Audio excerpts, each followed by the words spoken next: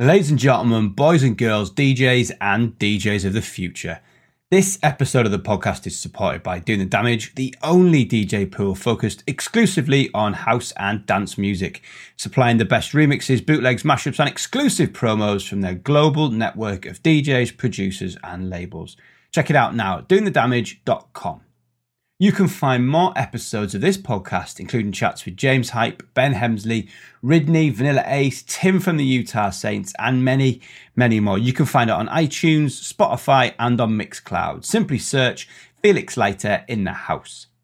In this episode, I talked to Sam Dungay about his journey from Essex to Ibiza via Tenerife and Ayia Napa along the way. It's a wicked story told by an all-round legend. Sam earned his DJ spurs early on in life and brushed shoulders with some old-school legends along the way, even getting DJ lessons from a hero of mine. Sam was a key part of the opening team at Lineker's Ibiza, and he shares some of the pointers he received from a legendary Ibiza DJ.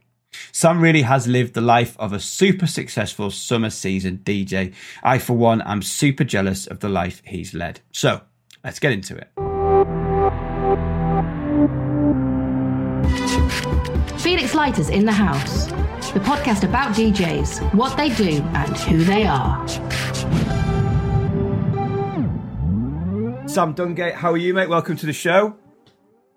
Yeah, how are you, Felix? Good to be on the show. Well, I'm good, mate, and let's touch on it. How, Sam, you're in Ibiza. The news just landed last night. It's not great news, it has to be said. How's the vibe in Ibiza at the minute? It's certainly different this year. So basically, it's a lot more chilled. When I'm playing in O Beach, it's kind of, you want to give people a good time, but obviously the rules, then no one's allowed to dance. Everyone has to be seated. So, I mean, some sets earlier on when you're warming up, it's not a problem at all because you're kind of not looking for a reaction. But then later on, you kind of play in to see, you're seeing them to enjoy themselves, but then now that you're looking to see a non-reaction, if that makes sense. Obviously, as the day progresses and people are getting more and more drunk, then they're going to want to dance more and they're going to want to sing more. When I play Kiss Stream, that's kind of a hard set. So I'll start at 7, I'll play through till 10. But by that time of day, everyone's ready to party. So, and Kiss Street's very anthemic. It's whether you go down the Garage Avenue, the House Avenue, the R&B Avenue, it's kind of like everything they want to hear, they want to sing along to. So you kind of having to judge, just keep scanning around. And basically, if it looks like it's going to start going off, you have to kind of rein it in. It's like as a DJ, everything you know to do to try and rock a dance floor, you're now having to wind it in and go the other way. And I think it's just a lot of it's self-control in regards to DJing. But people are out here. And they do want to have fun, definitely. Walking down the street, the people got the masks on. Some people have got the masks just under their chin. I don't think the Brits so much are scared about it. I think the locals out here are more scared. They'll give you a funny look if you're not wearing your mask, and obviously they've got to be careful because they don't want the spikes to increase out here. Because obviously they've got limited hospital beds, and I think the youth, British youth, are a little bit more relaxed on it. And coming from the UK, it's because it's a bit more relaxed. But where they've been so strict on lockdown over here and in the Canaries, I think it's a case of, well, we've done all this and now we don't want you to come over here and nose it all up for us. Yeah. So we're kind of, you know. Like you said, I mean, I can't even imagine that. Like, it's just our total natural instinct as DJs, like, to get a good time going, to get people dancing, to get people singing. Like, and we live, like, you know, DJs like us live on that, like, ability. So it must be so difficult. Yeah. I mean, so for me personally, when I play, I always look to try and create the best atmosphere I can. So all the hands in the air, and if I'm warming up, obviously take it from 0 to get it where the next DJ needs to take it on from. But at the same time, you're not building it up. On the pool party, I mean, I said to Grant, who I play on the pool party with, I said, like, I don't want to be as obvious when I'm playing. So I mean, this year we can, on a pool party, I think we play a lot of the anthems, we play a lot of old school stuff remixed and refreshened. We play a lot of new stuff. Between 8 and 9 our last hour, when we play back to back, we'll toughen things up. We'll go a bit more underground. We'll go play a bit more tech house. But this year, obviously, we've had to spin round on our heels and kind of rein all that in. So a lot of the music we've been collecting over the winter is completely irrelevant now. It's completely I really wanted to play that, and it's like, oh, for God's sake. And I mean, I'm gutted for a lot of producers coming through now. So they're getting the tracks released, and obviously they're not going to see their clubs played on videos. And like my little cousin, Codework, he's starting to come along now, but it's like his stuff is not really going to be getting seen playing in a lot of the clubs, like as it would be, if that makes sense. Yeah, might be getting things, and it's still not the same. I'm definitely gutted for my little cousin. Yeah, there was some up-and-coming DJs. Like, I mean, I've had a couple of them on the podcast, and a couple of them play for me just before lockdown. Like, shout out to Sawley and Ben Hemsley, people like that, who's like, you know, Sawley had just given up his job just before Christmas. He'd had, like, you know, that big track on Defected and other things signed, you know, working, like, you know, doing the Danny, was out on Nothing Else Matters, Danny Howard. Then, like, he had just a summer full of gigs lined up. Like, I mean, like all of us, do you know what I mean? It's no different for anyone else who's, you know, whether you're a wedding DJ, whether you're a resident DJ, whether you're, you know, out in the islands like yourself. It's just been been a decimating summer for so many people. Yeah, definitely. I mean, I've like you say about the weddings, I've got friends back in the UK. He's given up. You probably know him actually, little David Dunn from Middlesbrough Boy. Yeah, you know, little Dave. So he gave up a real good job to just solely concentrate on his beat boutique, doing all weddings, and that's completely like thrown a spanner in the works for him. He's had to reschedule everything there. I do a lot of weddings out here. I say a lot of weddings. I do a fair few. I've had to roll those over to next year now. So I'm not playing at any weddings this summer. So that's I mean, everyone, isn't it? It's like festival DJ. I've got friends who do a lot of festivals. Obviously, they've been cancelled. So yeah, I'm gutted for my friends. I'm glad that I've managed to get out here and do get my fingers back in the pie and do little bits and pieces, although obviously it is still a lot different from what I'm used to, but I'm grateful for what I've managed to do, you know. Cool. Well, let's take it back then to let's get back onto the sort of narrative of the podcast. Let's take it all the way back, way before DJing, way before going out, way before, you know, your first music. What's like the first influences you can remember music wise? Like, where were you hearing your first music? Was it your parents? Have you got older brothers and sisters? What was that music that you were hearing for the very, very, very first times? You know what? I remember, obviously my dad, he was into bands and things like that. He played in bands in the 60s. So kind of with that 60s influence, like Motown. He used to love Motown, but a lot of rock and roll from my dad. Chuck Berry, Jerry Lee Lewis, that type of stuff. Then I remember going up through with me. I had 3 sisters, so big. They're older sisters. Pardon? Are they older sisters? They're older sisters, yeah. So my oldest one, she's 10 years older than me. So right. I remember being in her room hearing Paul Young and Wham and all that type of thing going on. And my younger sister, she's 5 years older than me. So when she started going out, it was going into her rooms and there was like mixtapes on. There's like Alison and Rick Where Love Lives. In fact, I've still got a copy on vinyl in my collection. I nicked it out of my bedroom. But yes, so I've kind of got a real mix of music growing up. And then as I went to school, like the first year at high school, there's a big club in Clacton called Oscars. So then I started listening to hardcore before it went into jungle and was that like Rat Pack and Coxie and people like that, Slipmatt and. In Clacton, on the pier, we used to have Cole Cox used to play in Clacton, and I mean, looking back now, I used to collect the flyers. I mean, I was only like 13, I suppose. I had my walls full of flyers, and I was too young to go to the raves. But I used to go down on the roller rink in Clacton. They used to open that up as the hardcore room, and so all my older mates, they used to go to it, and then the week after get the mixtapes from the previous week. They used to copy the mixtapes, and so I was from a young age. From 13, I think I started then being on the roller rink, on my skates actually, looking into the DJ box, and then the DJ want to come in and have a little go, and then that was it. But yeah, predominantly hardcore was from a real young age, like the second year at high school, I started really getting an ear for like that scene. So can you remember who that DJ was at that first DJ that you were watching at the like the roller thing? Can you remember who that was? His name was Andy, and do you know what? He's a lovely fella. He was a special policeman actually. But he was DJing. I think he used to do another roller rink, but he was a nice fella. He used to come down to the roller rink. I just used to go around, and I was literally just looking in the window, like fascinated what he was doing. And then, like I say, eventually one day he turned around. He went, "Come here, mate." He said, "Come round." So I went in there. I'm like trying to hold myself up on my skates and I'm trying to hold down all nervous and that. And then basically he said, "Yeah, a couple of decks there." He said, "Yeah, I'll just get on that, cue the record up, bring it back a slight bit." And he said, "There you go." And then I was like, "Wow, I want to." So was he on turntables? Was he on turntables? Yeah. So this is going back to what 90. I tell you what, it was about 90.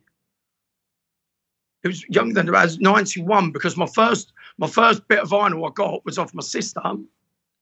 What was Rave 92? So that come out at the end of 91. So I was the first year at high school.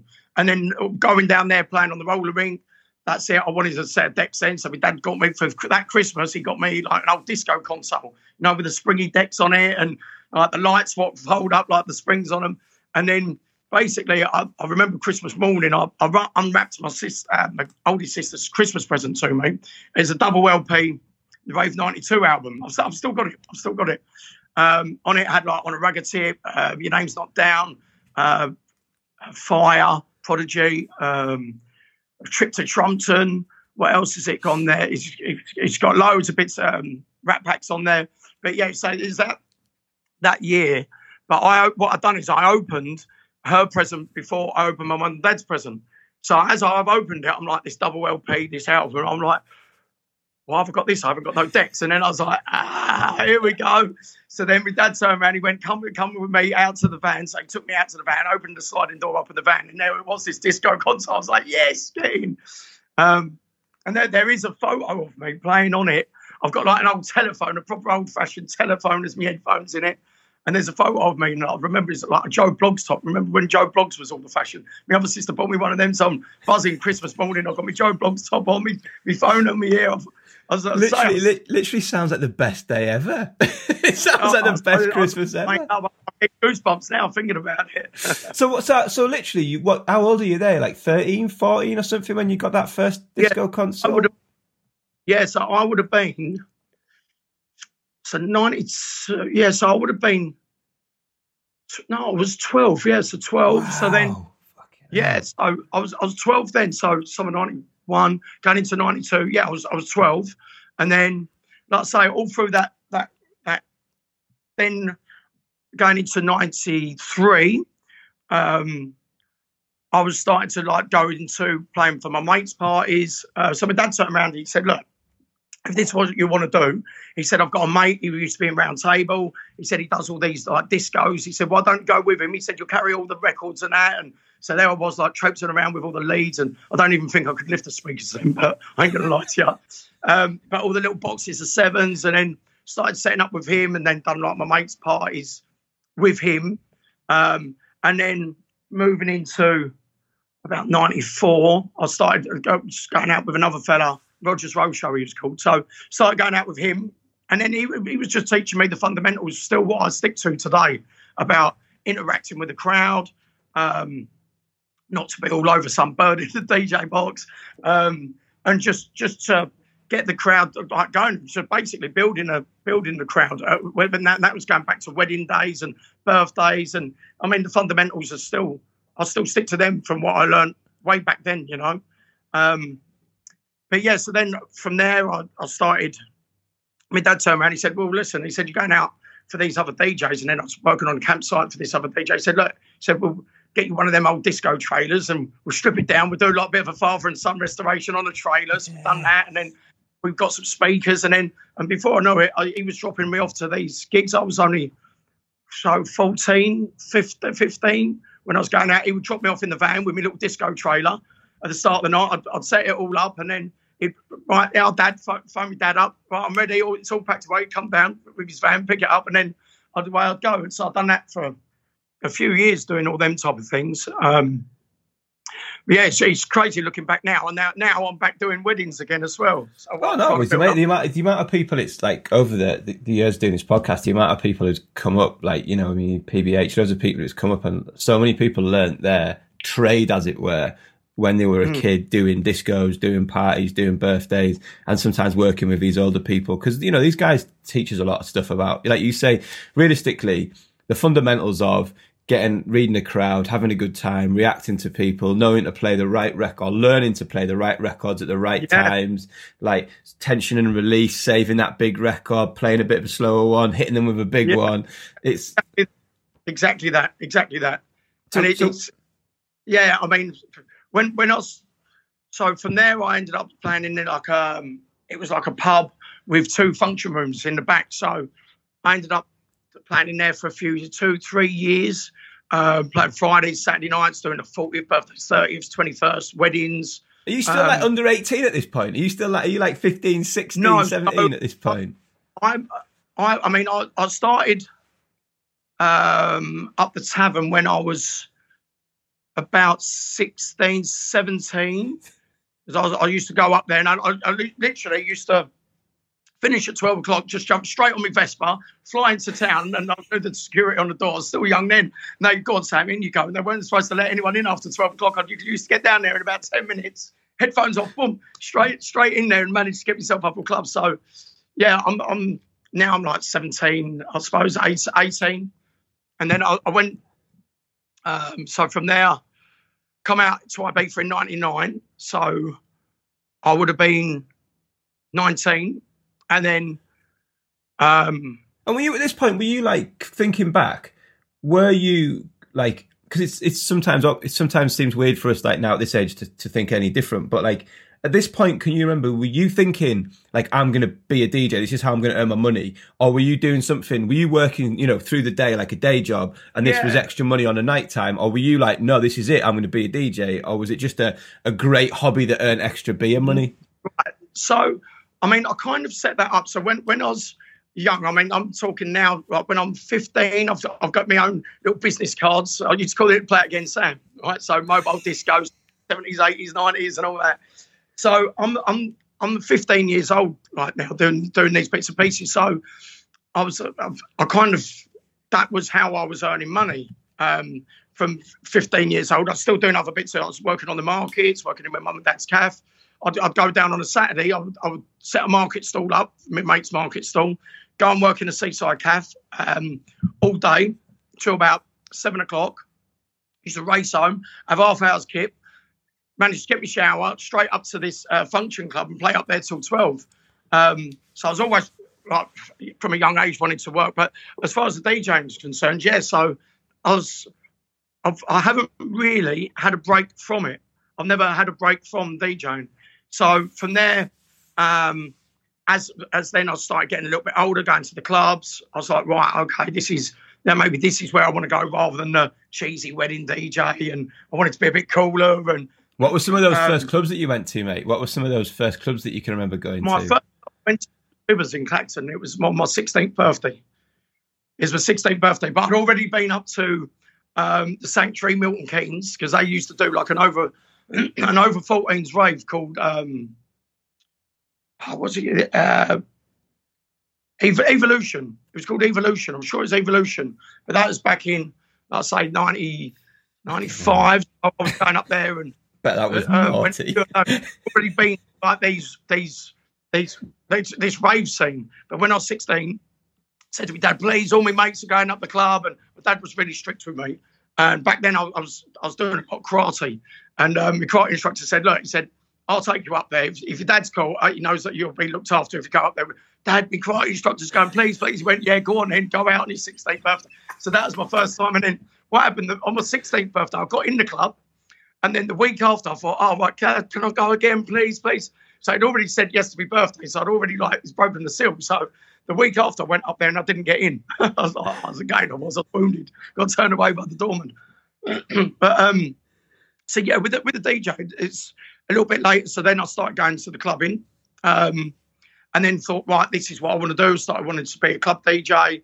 How do you make that crossing from then? Obviously, you've probably put in some serious hours by this point, doing the kind of the discos, the parties, the functions.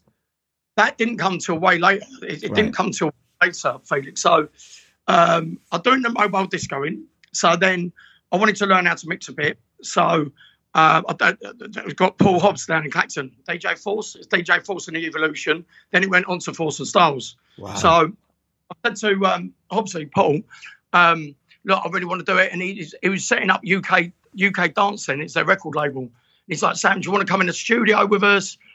You'll put the ideas down, me and Darren Stylesy. He said, we'll engineer it. You just put your ideas down. Now, this is going back when Toy Town was big time. It was that summer. So I'm thinking summer 95. So I've gone in there and I'm blown away by all this studio equipment. And I'm like, wow, this looks amazing. All this. And I was just really, really interested into it when I was a kid. And then I was like, look, I want to learn how to mix. So Darren said, look, he said, I ain't got a set of decks here.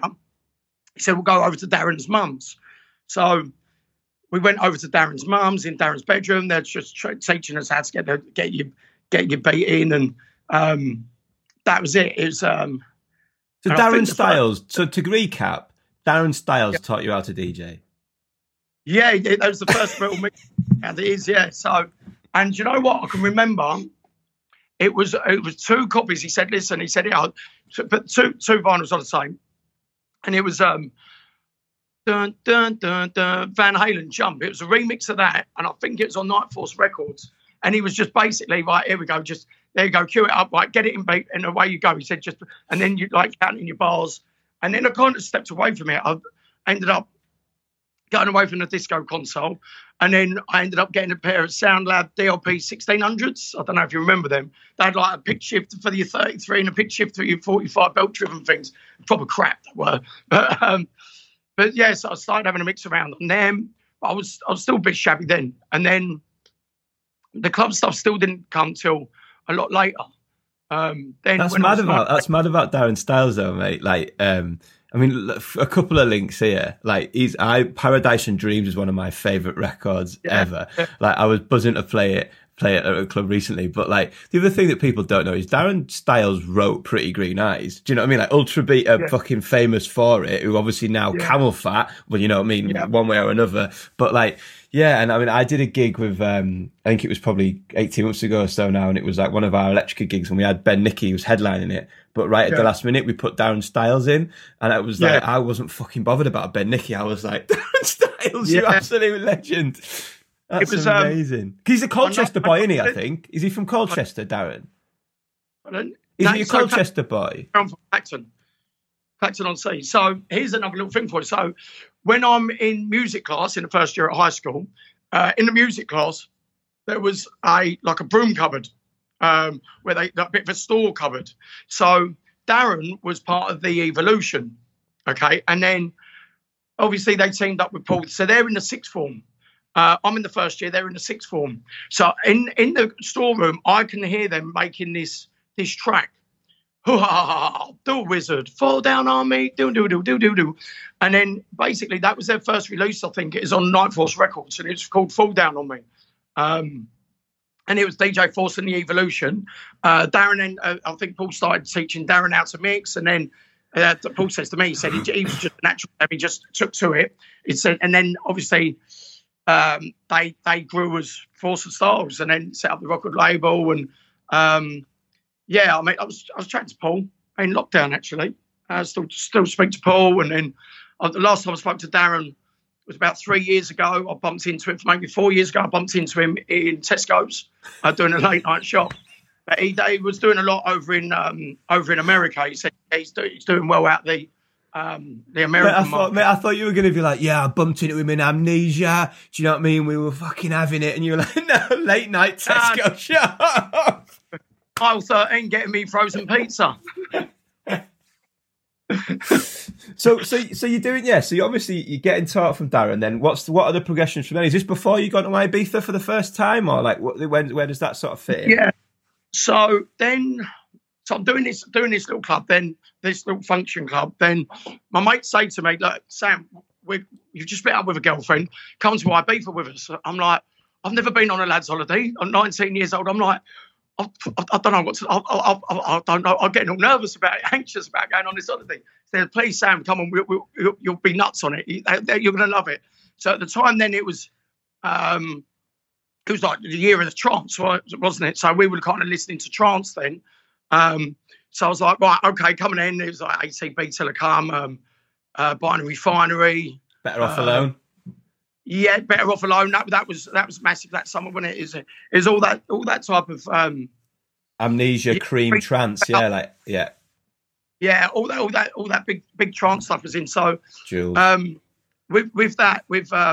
I've come away to Ibiza, and then basically I'm a roofer back home. I trade. I'm a lead roofer. That's what I do. Like when I'm back in the winters. And then basically I got back. I had the time of my life out here, Felix. I absolutely loved it. I went mental for a week, and I absolutely loved it. I got back, and I was doing this job over in Ipswich Way, and it was about 9:30. It started to rain, so I went down, sat in my van. It was a Monday or the Tuesday, and I put Radio 1 on, and they were over here. So we're talking. It must have been, looking back, the Radio 1 weekend. It was like a week later. It's a few days after, anyway. So I could hear Zoe Ball, I think, was on the radio, and she's saying about Ibiza, and I was like, oh, what am I doing here? What am I doing on the roof? It's raining outside. I'm on the roof. I could be out there, like I could DJ, I can learn, I can be PRing, I could sell tickets. So I'm like, what am I doing on the roof? So I literally phoned my mate up, one of my best mates. I said, Danny, next year we're working in Ibiza, and literally went, all right then, sweet. So I was like, right, okay. So then we kept that like dream going all over the winter. Then the year after, going into 2000, so we had to decide where we wanted to go. So I was desperate to get back to Ibiza. My mate Danny, he wanted to go to Ayia Napa. And then my other mate, he didn't have much of a choice over it. Sorry, let's grab a bit of water. And then basically my mum was in the lounge with us. She went, boys, why don't you go to Tenerife? She said, you go to Tenerife. She said, it goes all year round. You don't have to come home. I was like, definitely. I'm definitely your son, Mum. So with that, off we trot to Tenerife. And then basically got there. And then it was a madness summer. So I took a box of 12s over with us, bit of like the party selection, so to speak, a little bit of trance, and I took my Now albums, the double Now albums on my CDs, and took a bag of CDs with us, a box of 12s I took over with us, a bit of everything in them. But then I still weren't like real mixing or anything else. It was more of a party DJ. So then went down to somewhere, a girl I know from Clacton. She said, go see me mate Ross. I was working for him in a bar, so went down to this bar, me and my two mates, and he said, look, I'll give you a trial. I was like, well, okay, cool. So I ended up doing a trial. He said, yep, you got the job straight away. He said, I'll tell you what, he said, you do the warm-up bit. He said, you do the glass collecting the other half of the night. So I was like, yeah, that's cool. My two mates, they got their PRing jobs outside the bar. So, and then it was literally, it was Chris, the other DJ on. He was proper funny. He was. So literally, after about a week, they said, "No, go on, we'll get you DJing all night." But I was doing a lot of microphone stuff, doing all the drinking games, having all the banter with people coming indoors. So I was it was a party bar. That's purely what it was. So I stayed out there for, I've done 4 summers out there. Then I come back with a girlfriend. That went wonky. I thought I'll stay back in England now. Then my mate phoned me up. He was managing Lineker's out in Cyprus, Marcus Day. So he phoned me up. I was in the gym changing rooms with my mates, and I was looking forward to being basically being in England for the summer, doing the barbecues, going around my mates' houses, and because I kind of missed all them lot. And we were in the changing rooms. My mate Marcus phoned me up, and he said, Sam, I'm managing Lineker's out in Ayia Napa. I want you to come DJ for me. I knew Marcus from Tenerife. He was a really good DJ out in Tenerife. I don't know if Marcus did. He used to do tramps and teas. And so with that, I said, I'm not too sure, Marcus. Let me get back to you. So I got off the phone, and my two mates in the change room, they went, who's that? Marcus went out. I went, yeah. And he said, he's offered me a job in Iron Upper. And they looked at me in shock, as if to say, how was I so cool about it? They said, what are you doing? Take the job. I went, well, no, I wanted to stay back with you boys and have a bit of fun this summer in England. They went, Sam, shut up. They said, just take the job. We'll come out there and see you. I was like, brilliant idea. So off for trots again, packed my suitcase again. And then 2004, that's it. I'm off out to Cyprus, Iron Upper, doing the Lineker's out there. Is that 7 nights a week? That 7 nights a week, 7 till 2 in the morning? Is it pure graft, those? For anyone who thinks those gigs are...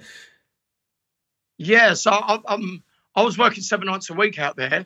And I was going out, I was selling beach party tickets. I DJed on the beach party. And then from the beach party, it started trying to get more into the clubby side of stuff. It's like all the funky house was out there, and I was really liking all the. It was like Lola's thing, Put 'Em High, Dare Me, all Head that. Candy, Head Candy was really smashing it then, wasn't it? Yeah. Jealousy, all them big real Head Candy things. So I was really liking the music then, so I started going into that. I started getting into a little bit more of an urban sound as well, because I had friends out there doing the whole urban scene. Obviously the garage. I was loving anyway from before. Was that Castle Club? Was that a big Iron Upper thing back then? Yeah. So the two main clubs when I got there in 2004, the two main ones were Ice. You had Ice and Castle. You had the Abyss. The Abyss was still going. You had Bagley's opposite Ice. So that would be more the funky house type place over there. Funky house and electro, wouldn't it? Electro. And then Ice would be like your Tim Westwoods going in there, and EZ, he was playing in there. Groove Rider and all that kind of stuff. And then in Castle Club, obviously, you had a few different rooms. So, yeah, I love Napa. I absolutely love Napa. And then basically what happened was towards the end of 2007, I got wind that they were going to open a Lineker's out in Ibiza. So I was straight on the phone to Dwayne Lineker. Dwayne, I worked with the first summer. So I've done 4 summers out in Iron Upper. This is now 2007. So I've done my 4 summers out in Iron Upper. I got wind that they were going to do, and the first summer in 2004, Dwayne was the assistant manager working under Marcus. So anyway, I get wind that they're going to open up a Lineker's in Ibiza. So I phoned Dwayne straight away. Said to Dwayne, look, Dwayne, I really, if you're doing one in Ibiza, I want first refusal on coming out and working for you. So he basically said, look, he said, okay. He said, job's yours. Straight away, he said, the job's yours. I was like, brilliant. I said, well, look, I'm getting on now. So I'm 27, 28. So I was kind of getting a little bit old now for Iron Upper anyway. But I've always kind of been young at heart. But I was kind of fresh, ready for a move on. 2006, 2007 weren't as good as 2004, 2005. I realised coming from Tenerife, the first 2 years may be the best in each resort because you're fresh.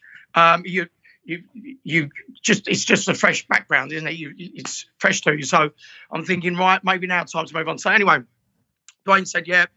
I said, well, look, I said, getting a little bit older, I'm moving on. I want to manage a bar maybe. He said, well, look, he said, Sam, he said, I'm coming over from Marbella. He said, I'm going to open it up. He said, be the assistant manager with me. He said, and then the warm-up DJ to start with, he said, we're going to have a club DJ out there. It's not going to be as cheesy as all the other Linekers. You're not going to do all the party games or the shows and all that type of thing. He said, we're staying well away from that. He said, but we're going to, the second half of the night, we're going to go for more of a club DJ, more of a house DJ in there. Might need someone just pick on the mic, get yourself on the back chairs, get yourself up, and maybe the odd little shout out here and there, what the club DJ might not be comfortable doing. It might be a little bit too not they don't want to go with it, you know. Some club DJs are just very scared of the mic. So he said, look, you'll do the warm up DJ, get the stag and the hen parties in there, get everyone to have a bit of banter with them, warm it up, and then the club DJ take over, and then you'll be the manager the second half of the night with me. So we done that, and then. Who was that club DJ, by the way? Who was that club DJ that was coming in who might be scared of the mic? Can you remember when you first opened up Lineker's Ibiza? Yeah, so basically what it was we come out here. So it's quite mad. So 2007, he's given me the job. So I said, where is it? I said, I'm going to go out there and do the closing parties. So I come back from 2007, come back from Ayia Napa. I had my suitcase full of stuff. I had my summer savings. I had my laptop with me. Got to Luton Airport, and I was going to go back to Clacton, sort myself out, have a couple of days at home, and then fly back out for the closing parties. But I've got there on my own. My mate, Dr. Psycho, he was doing the Twice as Nice closing party. God bless him. He was doing the Twice as Nice closing party on the Thursday, I think. So this is Tuesday morning. I'm at Luton Airport, and I'm on my own. I'm like, why am I going back to Clacton? I've got everything I need here. So I went straight to EasyJet. Got any flights to Ibiza? They went, yeah, but it's this afternoon. I'm like, stood there, still foaming my ears from the phone party the night before. So anyway, comes out here. So I thought, right, I can have a bit of a field trip out here to kind of suss the place out, see what the DJs are playing, see what DJs kind of do what I do. The two what I did see who was out here was Danny Barry and Lee John. Both very good on the mics. That same type of kind of, although they were a lot clubbier than me, they were still playing a lot more house. And I thought, right, okay, these boys here, they're the ones I got on monitor, and they're 2007 come out here, and then funny enough, I was walking down the seafront, so I phoned my mate up, Johnny boy, come out, I'm out here in Ibiza, come do the closing parties. Yeah, brilliant. I jumped on the plane, come see me. So then we were walking past Bar M one night, was it the Ibiza Rocks now? And funny enough, I bumped into two old mates from Tenerife, my Tenerife days, Jason, who ended up PRing in Lineker's, and Grant Collins. So I knew Grant from Tenerife. So I walked past them, I'm like, hi. I said, right, boys. They went, Sam, what are you doing now? I said, well, we're here for the closing party. So anyway, we ended up, I knew Grant from Tenerife. He was a lot younger than me. I mean, he started in Bobby's when he was 16. So he was a lot younger than me, so I didn't really hang around with him, but we always used to sat over with each other. Jason, who he come out with, me and him worked together in Brannigan's. He was the PR. So the four of us, we ended up just hanging around, going to the closing parties and going Bora Bora, going El Divino for the Head Candy closing party. And so we ended up going out together. So in the meantime, I know Lineker's is opening. So I'm walking past Lineker's thinking, right, how are we going to get people to the bar? Because it's quite a way away from the West End. I'm saying to Dwayne, maybe we can get the ferries from the bay to drop off outside Lineker's. I'm trying to brainstorm of things we can do. So then the winter passes. Anyway, they had another DJ penciled in from Marbella. And anyway, something happened with him. It didn't work out. So then Dwayne, I already had the job in there. So Dwayne then got hold of Grant and said, Grant, do you want to come over from Tenerife to play in Lineker's? Well, Grant beat his hand off to it. So Grant was out there. So me and Grant were kind of already mates. We ended up, Grant's like, look, Sam, we'll live together. So it was Grant's mate from Tenerife coming over. I was with my ex-girlfriend. So we ended up all living together for the first year, all working together. It was just madness. That was in 2008. Wow. So I bet it fucking was madness, mate. Yeah. And what was that first? Because you said, I mean, I know where Lineker's is. Like, obviously, you said there it wasn't quite, on that West End strip. How was that first year of it opening? Did it just open with like a fanfare and just absolutely smashed it from the start, or did you have to brainstorm and did you have to get a bit inventive? Yeah. So we basically we're out the way. Like, so you've got Ithaca, wasn't really doing anything. That's kind of an international crowd, a lot of Italians in there. It wasn't really our crowd. Then you had Bar M, what was still serving up Nando's at the time. I don't know if you remember that. So there was, unless you're going, it's not a real big pull to get people down there. You had plastic. So when speaking to Dwayne, I'm like, well, where are we going? He said, look, we want to kind of stay away from the whole West End feel about the bar. we don't want to go down that avenue. It's kind of like plastic. That's how we kind of, like, we want to be a bit older crowd, a bit cooler, and we'll go down that avenue. So the music is like, just to interject, like the music is so important in defining that as well. Like, do you know what I mean? People maybe like they know where they love, but they maybe don't put their finger right on this, especially when you're opening somewhere new, or if you're trying to start a new brand, and you know this with O Beach and things you've moved through. But the music really defines the crowd who likes coming somewhere. So sorry, but a story about this. So back then, the owners, Tony Wheelchair, Tony Truman, Wayne, and Dwayne, and also Brandon Block, right? So he was one of the owners to start with it as well. So how it got so busy, so we're building this bar through May. It's still not finished. We're rushing around like blue ass fires. Anyway, Truman's got loads of his people from Trudeau's parties come over on holiday. And literally, Felix, as the doors were opening to let the guests in off the terrace, the seaside side, I was sweeping up underneath a chippy who had just put a sign up above the door, and I'm sweeping up behind them as they were going out the back doors. I'm sweeping up as the guests are coming in behind me. That's how tight it was. So with this, there was a thing called Ibiza 2008. It was on Living TV. I think it was on Living TV, it was called. And basically, they saw that this was going on. They saw that this new bar was going to be. So that is it. They really honed into Lineker's. But they were showing the episodes literally like 2-3 weeks later. So as they saw the building of the bar, they saw us interviewing the staff. I mean, I look back now, I'll hand on my heart, I've never seen or watched a full episode. People are like, have you seen this? Have you seen this? I'm like, oh, no, I cringe at a lot of it. So Dwayne's so man, he's right, I'll teach the staff this dance we do in all the other Linekers. But I said, well, Dwayne, because I'm trying to get me stripes for being the assistant manager. I'm like, yes, sir, no, sir, 3 bags full, sir. So Grant looks at me and he's like, this ain't what it's supposed to be about in there. So anyway, I've ended up having to do this Feed the Pigeons dance with all the new staff, and they've put it on the TV programme. So with that, it definitely didn't go down too well with Brandon and the other owners. They're like, no, this isn't what we've signed up for here. This isn't. It's like, what are you doing? What are you doing? We've invested in this bar. We're opening this bar. We don't want to just cheese it off. But it was never the intention to do that in the bar. It was never the intention. Obviously, they wanted content. We wanted to be featured, so we're trying to get publicity from the show, try and work it for us. And we're like, we don't want to do this Feed the Pigeons thing, so I've done it. And I look back now, and that was on the first episode where we featured on it. And then after that, I was like, I don't want to watch it again. My mates are watching it in Tenerife. They're phoning me up, Sam, you wanker. I'm like, I don't believe this. I'm absolutely cringing. So from then on, I said, you know what? I never want to watch another episode of it. I've seen the highlights. I've seen the clips. I've never sat down and watched it. My mum's phoned up, oh, Sam, I see you on TV crying her eyes out. I'm like, Mum, drop me out. It's not a good look. So obviously over here, it's a lot cooler, and the kids it's like the cool kids out here rather than the kids what are in Iron Apple or Tenerife, and it's a complete different crowd out here. But so it was never the intention to do it. So then what you're saying about getting the music right. So Grant was way ahead of me with regards to the music. He'd come from playing in Tramps, Tenerife. So he had all the music. He had all these funky house, the electro.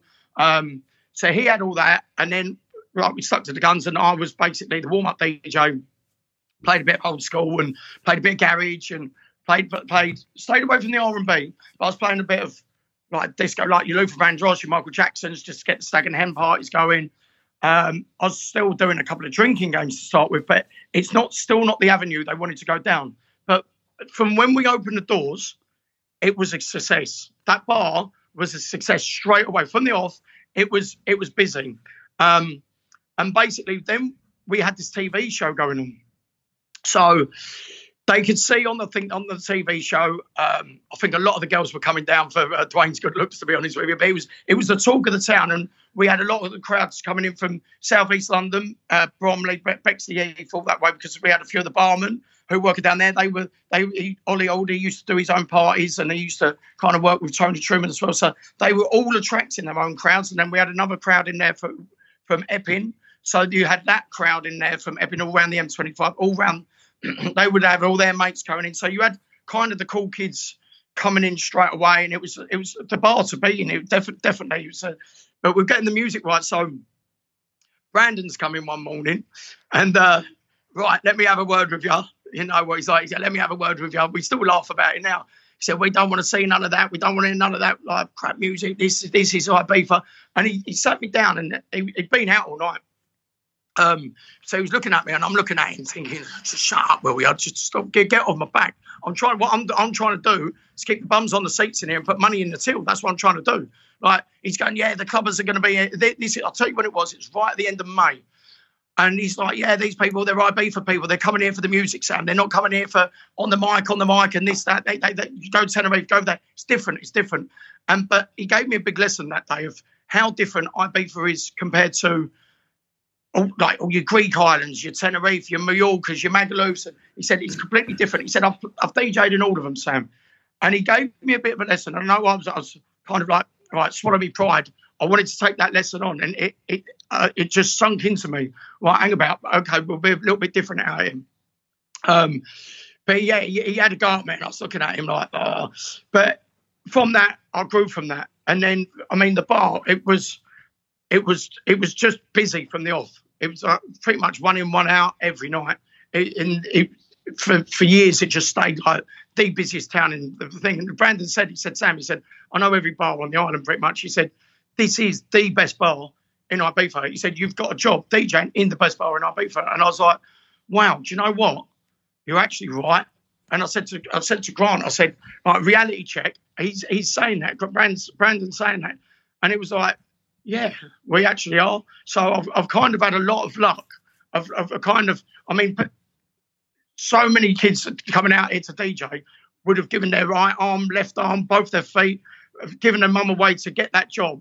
And here I was in that job, and I was like, wow, it's kind of done the background bits in the background. I kind of went on a journey, and I've ended up in an island where I originally wanted to be after my boys' holiday, that first boys' holiday. I'm in Ibiza, in the best bar out here. Like, it might not have been everyone's cup of tea, but it was definitely the busiest bar. It was just rammed every night.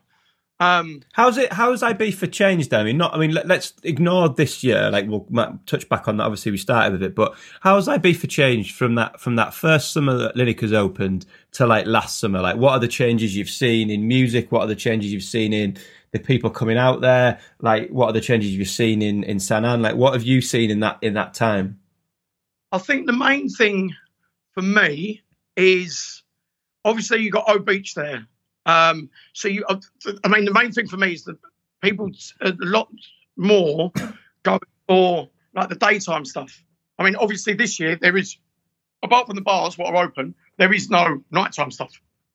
So, I mean, but over the last few years, definitely the daytime stuff. Lineker started to quieten out a few years ago. So we're like, right, okay, well, let's see why is it quietening out. There's nothing real different I was doing. I was keeping up to date with the music, ahead of the game with the music. I was like playing all the promos, keeping it fresh, still giving them the Ibiza classics, what they love and sing and dance to. I used to play your remix of One More Time and Levels. You've done the remixes, didn't you? I was always playing them in there. Going back, what year did you bring them out? 2010? Oh, fucking no idea, mate. Yeah, be about 10, 11. So like, I think the Levels one was obviously when Levels was massive, like around probably around 2011 or something. And I think the One More Time was probably later that year or 2013 or something. Because I made that One More Time thing for a New Year's Eve. I made it to play it at New Year's Eve at Digital, and then it just kind of like everyone started playing it, went mental. I remember, I used to play them because I think we were on the same night for Rob Wilder's night in stereo in Hush one night. Yeah, that's right. Yeah. In there. So yeah, the main changes are Ibiza. So I would say the daytimes, definitely the daytimes seem a lot busier. So, well, I mean, I said to Dwayne in the second year, 2009, 2010, I said, we were out on the terrace. I said, what have you noticed? What the changes are? He said, straight away, he said, I've noticed a lot more people now I've got wristbands on. He said, so that tells me they're in an all-inclusive. He said, so people now, if they're going to the clubs, they'll drink a lot more rather than come to the bars. So they'll maybe drink at the hotels, I'd say, rather than having to come to the bar. And the other thing was with the club tickets. So we had a girl going around selling the club tickets. And then it was getting more notice. People were buying the club tickets online. So everyone knew where they were going. So straight away, right, we're doing Cold Cox on a Tuesday. We're doing, for argument's sake, El Divino for Head Candy on a Saturday. We've got them tickets. We're doing Twice as Nice on a Thursday. We're doing Tiesto. Back then it was doing Privilege on a Monday. David Guetta on a Thursday at Pasha. They were so regimental. Right, we've got the tickets. We're already doing it. And I think where before people would come to the bar, for argument's sake, group of lads coming down, right, we'll go to Lineker's, and they don't know where they're going. They'll come down, hang about, we'll chat a couple of birds up, we'll see where the night leads us, see where they're going for the night. So then, for argument's sake, group of girls, right, okay, we're going Amnesia, or we're going here.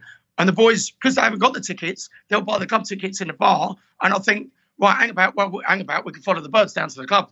Come, boys, right, yeah, we fancy these ones, we'll go. So I think by people buying the tickets online like that, it takes away that sense of the need. Yeah, it's a need to go to the bar. But also what's really interesting, which you've sort of, I think, unwittingly just highlighted there, is you were just naming superstar DJs. Do you know what I mean? So it's like people were going to see Tiesto, they were going to see Guetta, they were going to see, whereas before people were going out on a night out. Like you say, they were heading out, you got to the bar, you see who you met, and it's like, oh, do you want to come Amnesia? Do you want to come Pasha? Do you want to come Eden? Whereas before people, even before they've got on holiday, they're like, what night's Guetta on? Right, we're going there for Guetta. What night's Tiesto on? Yeah, definitely. I mean, look, people come out here 100%. It's like Brandon said to me. He said, people are here for the music. They're here for the DJs. Like in Iron Apple, people don't go there because so-and-so's playing. You go because it's the fun resort to go to, or the place for the summer to go to. But out here, it is all about that. I mean, you go to a club, like some of the lineups, it's like people look at it as going to a rock festival, or like every night is different. No matter what. Whether you've been underground, whether you've been mainstream outside, whether you've been to like that whole EDM thing, wherever your music taste is, you can go on a different night to catch that, you know. So, but yeah, definitely people do come out here for it. But now, see with the daytime things, like so you got O Beach, you've got so many people going down there. You've got them getting the tables. I mean, that isn't a new thing. So when we opened the doors in 2008 for Lineker's, Dwayne was already talking about making the roof a terrace and putting tables up there. So where I'm from, that table thing for me, that's like this. What's this table thing? I didn't get the whole table thing. I'm not from that background. Obviously, where he'd come from Marbella, it was all like tables, and I think Plastic, they had a couple of tables in there, but it wasn't a real big thing. Since I've been out here, obviously, Ushuaia's opened, so you got that like. It's definitely people come, but people like getting the tables. When I say hen parties coming into O Beach, people who would never usually get a VIP table, and it's for one day, they can feel like a VIP. Does that make sense? And I when I'm standing there, I see them coming in and they're getting there, and they're like the hens. It's a few years ago, because people say, "Oh, I don't like the tables. I'm not about that. I'm more Ibiza and don't have to have tables." And then I looked at it as a different way. I mean, I'm not into tables at all. If my friends have got one, I'll get one, but it's not something I would necessarily go and do. But it's nice to see these people who wouldn't ever do that. And it might be one time they'll think, do you know what? The girls are dressed up to the nines and they've got their table and they feel the bee's knees. They come in there and they've got a day of being in a VIP area where you never know who's going to be in the VIP area of O Beach. You don't know, do you know what I mean? And it's what's going to happen next time thing. So is it a good thing? Is it a bad thing? I don't know. I think the social media has played an aspect to that. I mean, I've played O Beach, played last summer, and it's like, the thing is, like, you know, when you were going to those sweaty Evolution, like Sanctuary type raves, you know what I mean? It's like, and I grew up in that era. It's like basically everyone's in the same fucking big, horrible sweat pit together. It's fucking great. Yeah. The music's dumping. It's dark. It's loud. The lasers are going. It's great, right? But no one had a phone then. No one had an Instagram. No one had a photograph. No one really wants to take, especially not girls, and even in this day and age, boys, But no girl wants to take a picture of herself with her makeup halfway down her face, a fucking sweaty. She wants to take a picture with a bottle of champagne, with looking as good as she can, with an amazing background. And that's what places like O Beach supply. You know what I mean? It helps feed into that social media. And I'm not knocking that, by the way. I'm just saying I think it is. That's one thing that's helped change it. You're bang on right there. I mean, so when we first got out of here, we would go Bora Bora on a Sunday. We would maybe go check next door, have a quick washing up, stash a bag of toiletries or whatever, bit of deodorant, but splash more of the Brute on, brush down with the sand, and then go over to Space, be in Space for 7 o'clock for the Sunset Series. Go listen to Jason Byer and John Ulysses and all them type of boys. And the Sunday on the Sunset Series just raw. It was just like you've been there yourself. It was no like the lights on or anything like that. It was. I mean, I didn't get the original old terrace. That's before my time. So I got the Sunset Terrace, and I used to love it on there. I used to love it in there, and absolutely love it in there. That's probably one of my favourite things, the Sunset Terrace. Was that for We Love? Was that the We Love? Yeah. So yeah, with that, it's the girls were dressed up. The girls they're stunning in there. Definitely, but like you say, there was no camera phones. People had cameras. I mean, but you didn't have. But even with cameras, mate, you didn't have that instant ability to just take a picture and put it straight onto Instagram. Yeah, and I mean that's changing massively. I mean, I was having a laugh with the boys the other day. I was like, here we go, it's some Instagram bird, and she was like getting a take. Her mate must have taken about 10, 15 photos of her. She's like, right, now this way, now that way, now this way, now that. I'm like, drop me out, girl. What are you doing? But that is the way that it is now. It is. The funny thing is, though, mate, you laugh. She probably has like 100,000 followers and gets paid £100. You know what I mean? Probably gets paid a fortune for each. I know. We're the mugs, mate. We're the mugs. I'm like, but it's changed in that response. In respect, there, it's changed massively. I mean, it's not just the girls; it's the boys standing there posing. Get their abs out, bro. Like, it is very flashy, but I think you've always said that them type of people were here, but it's because of social media, like you say, it's evolved, and like when people are on the dance floor now, they've just got their live thing and they're just filming themselves like selfieing, like, and I'm like, what are you doing? what are you doing? It goes a bit over my head, to be honest with you. It's definitely a generational thing in there, isn't there? But, so you've seen. So have you have to move on. Pardon? So last summer, like I say, we'll move into like what's going on at the minute again, like before we finish. Yep. But like last summer, what did your summer look like? Are you in O Beach? Are you in Lineker's? Where else are you playing? Like again, last summer, not this summer. What were you doing? What was Sam Dungate doing last summer? I was in O Beach, and I was down at Lineker's. Doing a few Club Classic things in Ithaca. And that basically was it. Like years ago, I used to do a few nights out here, but they're long gone. You say, Hushes, yeah. In O Beach now, from when we first started, I think me and Grant started residence in there as the second year. I mean, to see that place progress the way it has done, it's absolutely amazing. What the owners have done, and what Gemma Charters in the office, she's in control of like all the promotions and all the shows in there. I mean, each year when we do play the opening party, me and Grant will play the opening party, and I mean, we don't even know what the shows are going to be. We don't know. So last year was a big inflatable bus with Freddie Mercury on the top, and the Queen comes out of a taxi, like an old London taxi, and it's like we don't even know. We don't even know what. We don't see the rehearsals. We don't see anything. It's like each year they keep evolving. So you go into O Beach, and that's the new area. Like this year, to the right of the DJ box, as we look out, there's a massive new bar there. So as you first walk into the left-hand side, there was a little bar. Well, that's huge now. Obviously, they can't use it at the moment because of all the not allowed to stand up and get a drink. You have to be seated. But every year, the lighting effects have got better. The sound sounds better. It's just every year after year after year. Everything's getting better in there. It is a truly amazing place. Like my mate come over on holiday, who I used to do the beach party with out in Ayia Napa, and it was about 5 years ago, so it wasn't packed out nowhere near as it was maybe 6 years ago. And I don't even think the other promotions had started. I don't think History had started. I don't think Ministry had started. Maybe they were just starting. And my mate Johnny Boy was like, right, I'm buzzing to come down now. And I'm like, look, he said, I said, come down. I said, you'll have a great day. I said, but it's a lot of tables. I said, I don't think it'd be a bit of you, Johnny Boy. I said, I don't think, because he's the same. He's not like someone I'd get a table with. He's one of your best mates. I said, you will have a brilliant time in there. I said, it's a lot of time. Anyway, he turned around, he said, Sam, he said, this place is amazing. He said, if you want to dance, you can dance.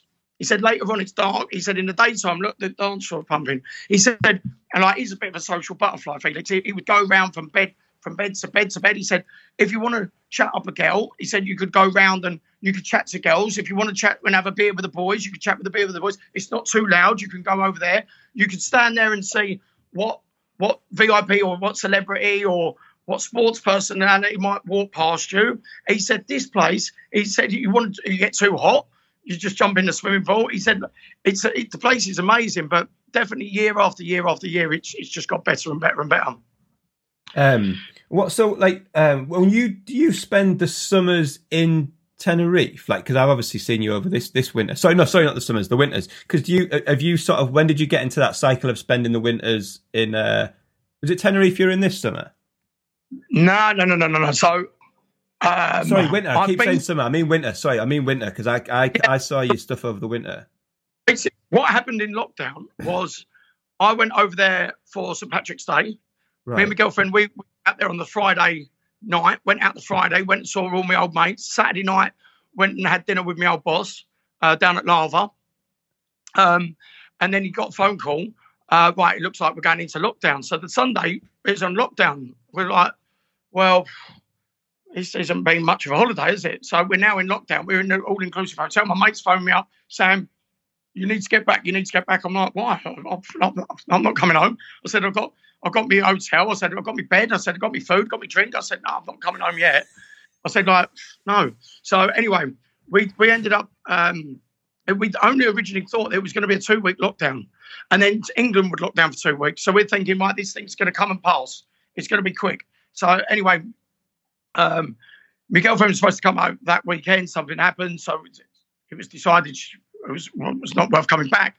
So we said, well, we'll do lockdown here. It's only going to be 2 weeks. So we went into lockdown. Straight away, we got flights for the 2 weeks after. We got flights straight away. They cancelled. So we had to get other flights. And then it just unfolded. It was just getting, the flights were getting cancelled. Luckily, I had a friend out there. He said, look, Sam, go use this place. He said, so we were in lockdown. We made something good out of something bad, if that makes sense. I was watching you and your missus doing those exercise videos and stuff. Yeah, you know what? They were just for fun. We had such a laugh. We was like, right, so we'll treat this as not band camp, boot camp. So yeah, we said, come on, we'll have a laugh. So we ended up making a few fun videos, yeah. So with the workout. So I got that totally wrong then. Do you normally spend the winters in the UK? Yes, I've been in the UK. Yeah, most winters now for the UK. So I haven't done when I was in Ayia Napa, I would go and cover the DJ over in Tenerife when they wanted to go away on holiday. They'd done the summer season. I'd go do 2 weeks there, maybe pop over to Marbella, Port Banús, cover the DJ in the Port Banús Lineikers, give them a bit of a holiday. But yeah, I don't do the winters abroad. I mean, really, I've got it the wrong way around. Being a roofer, I should be away for the away for the bad weather and then be on the roofs in the summer. But unfortunately, Ibiza don't work like that. Cool, man. Well, let's. I'm gonna start to wrap it up, and there's two things that we do to wrap the podcast up. The first one is, first of all, before we start, anyone who wants to find out more about you, more about like where you're playing, like just link me to like your socials. Just link me, just what people can Google. How can people find more out about Sam Dungate? I'm my Instagram, all the posts there. My Facebook, I've got a DJ Facebook. And I have got a Twitter account. I've got the SoundCloud. Add me on Sam Dungate SoundCloud. There's a couple of new mixes on there. I've done a bit more of an underground one when I played on John Ulysses' night. That's nice. That's uploaded February. So just Google Sam Dungate and you're going to find you on Insta and all that kind of stuff. SoundCloud will come up. Me Instagram, I dare say, will come up. Me Facebook will come up. Cool. Right. Well, the next one is I want to do, like, at the end, I ask every guest to, like, curate like a sort of a dream gig for them. So basically, you can play on it, or you can not, but most people do. First of all, I want a venue from you. So it might be somewhere you've played in the past, it might be somewhere you've never played, or it might just be a generic thing like a festival or a little underground room. But the first thing I want from you is like a venue where this gig, this party is going to take place, and then I want 3 acts that are going to be on the lineup. There's not so much like a headliner, but it's just 3 acts. So you can play if you want. You can go back to back. You can curate back to backs. You can have bands. You can have live acts like Daft Punk or the Chems. But and obviously it's just in this moment right now. Obviously it might be a little bit affected by the current lockdown situation as well, or not. But just if you could have a dream gig today or tonight, where's it going to be and who's playing? So Sam Dungate, where are we going to have this dream gig? Wow. Do you know what? I mean, wow. My thing to play was in space. I'd done that at the Sunset Terrace. That was on my list of things to do when I first got out here. I ended up playing on there with John Ulysses, actually, but that's been and gone. I think the next one I'd want to play on, where I haven't played, would probably Amnesia Terrace. I think that's the one where I'd want to play most the next. I'd definitely be back to back with my boy Grant Collins. He would 100%, I'd be taking Grant with me. Nice. 100%. I would have Cole Cox on the lineup. Steve Lawler. Nice. I'd go down that avenue. I think that, and 100%. After she made the debut in the DJ box last year, I had my mum in the DJ box with me because the crowd loved her. She's nice, 72 years old, fifth bump in, and she absolutely loved it. And I'd have to take my mum with me in the DJ box, 100%. Nice, mate. You're coming along with me, mum. What a gig that sounds like. I saw that video actually. Right, and then this is how we're going to end it. You are going to you're going to name a track. It can be any track you want. It can be new, it can be old, it can be something that really means something to you, it can just be something that puts a smile on your face. But just basically, for anyone who's been listening along with us for the last hour or so, they've just heard your story from Clacton to Iron Apper to Ibiza, Lineker's, O Beach, all of that. I just want a song that kind of like, just means something to you maybe, but just something that's going to, like, people who listen to this are just going to hear it as it plays out. Introduce the record. I'll stick it in post and explain why you think you'd like people to hear that track right now as the last thing on this podcast. Straight away, it's definitely Lost in Music. Cool. Lost in Music, Demetria Paris remix. Amazing. And why? I love the intro of the Demetria Paris one. It just does it for me straight away. It's just such a feel-good track. I absolutely love the track. Funny enough, when I used to live with my mates in England, if my mate wanted to get me out of bed and he'd be down in the lounge and he wanted me to he just used to stick it on like, Siri, play Lost in Music, whack it up full blast, and that'd be me out of bed, straight down there. I remember Paul Reynolds, he played it I went to leave on the Space closing party. I come out the main room, walked in onto the Sunset Terrace, and I was literally, right, that's it. It's about 9:30 in the morning. I'd got in there about 8 o'clock at night. 9:30 in the morning, I'm about to leave, and Paul Reynolds was playing it. I was like, I will stay again. So yeah, I mean, it's got a memory for me for sitting out the last Space closing party on the Sunset Terrace. What was my favourite room in there? The place was going off. I loved the track before then. I love playing it. And I hope your listeners are now going to love hearing it. Mate, what an amazing chat. Thank you so much. I might have seen you this summer, but it's not looking fucking very likely. So I will very much hope to catch you next summer. Thank you so much for the chat, mate. All the best for this summer, and I'll catch you again soon. Thank you so much for having me, Felix, and stay safe and all that. And then hopefully maybe I'll take a trip up north and come see you. Are you still at Digital, are you? Yeah, man. Get up in the winter. Maybe I'll come up to see you when all this passes. Cheers, mate. Bye. Brilliant, Felix. Thank you. Felix Leiter's In the House, the podcast about DJs, what they do and who they are.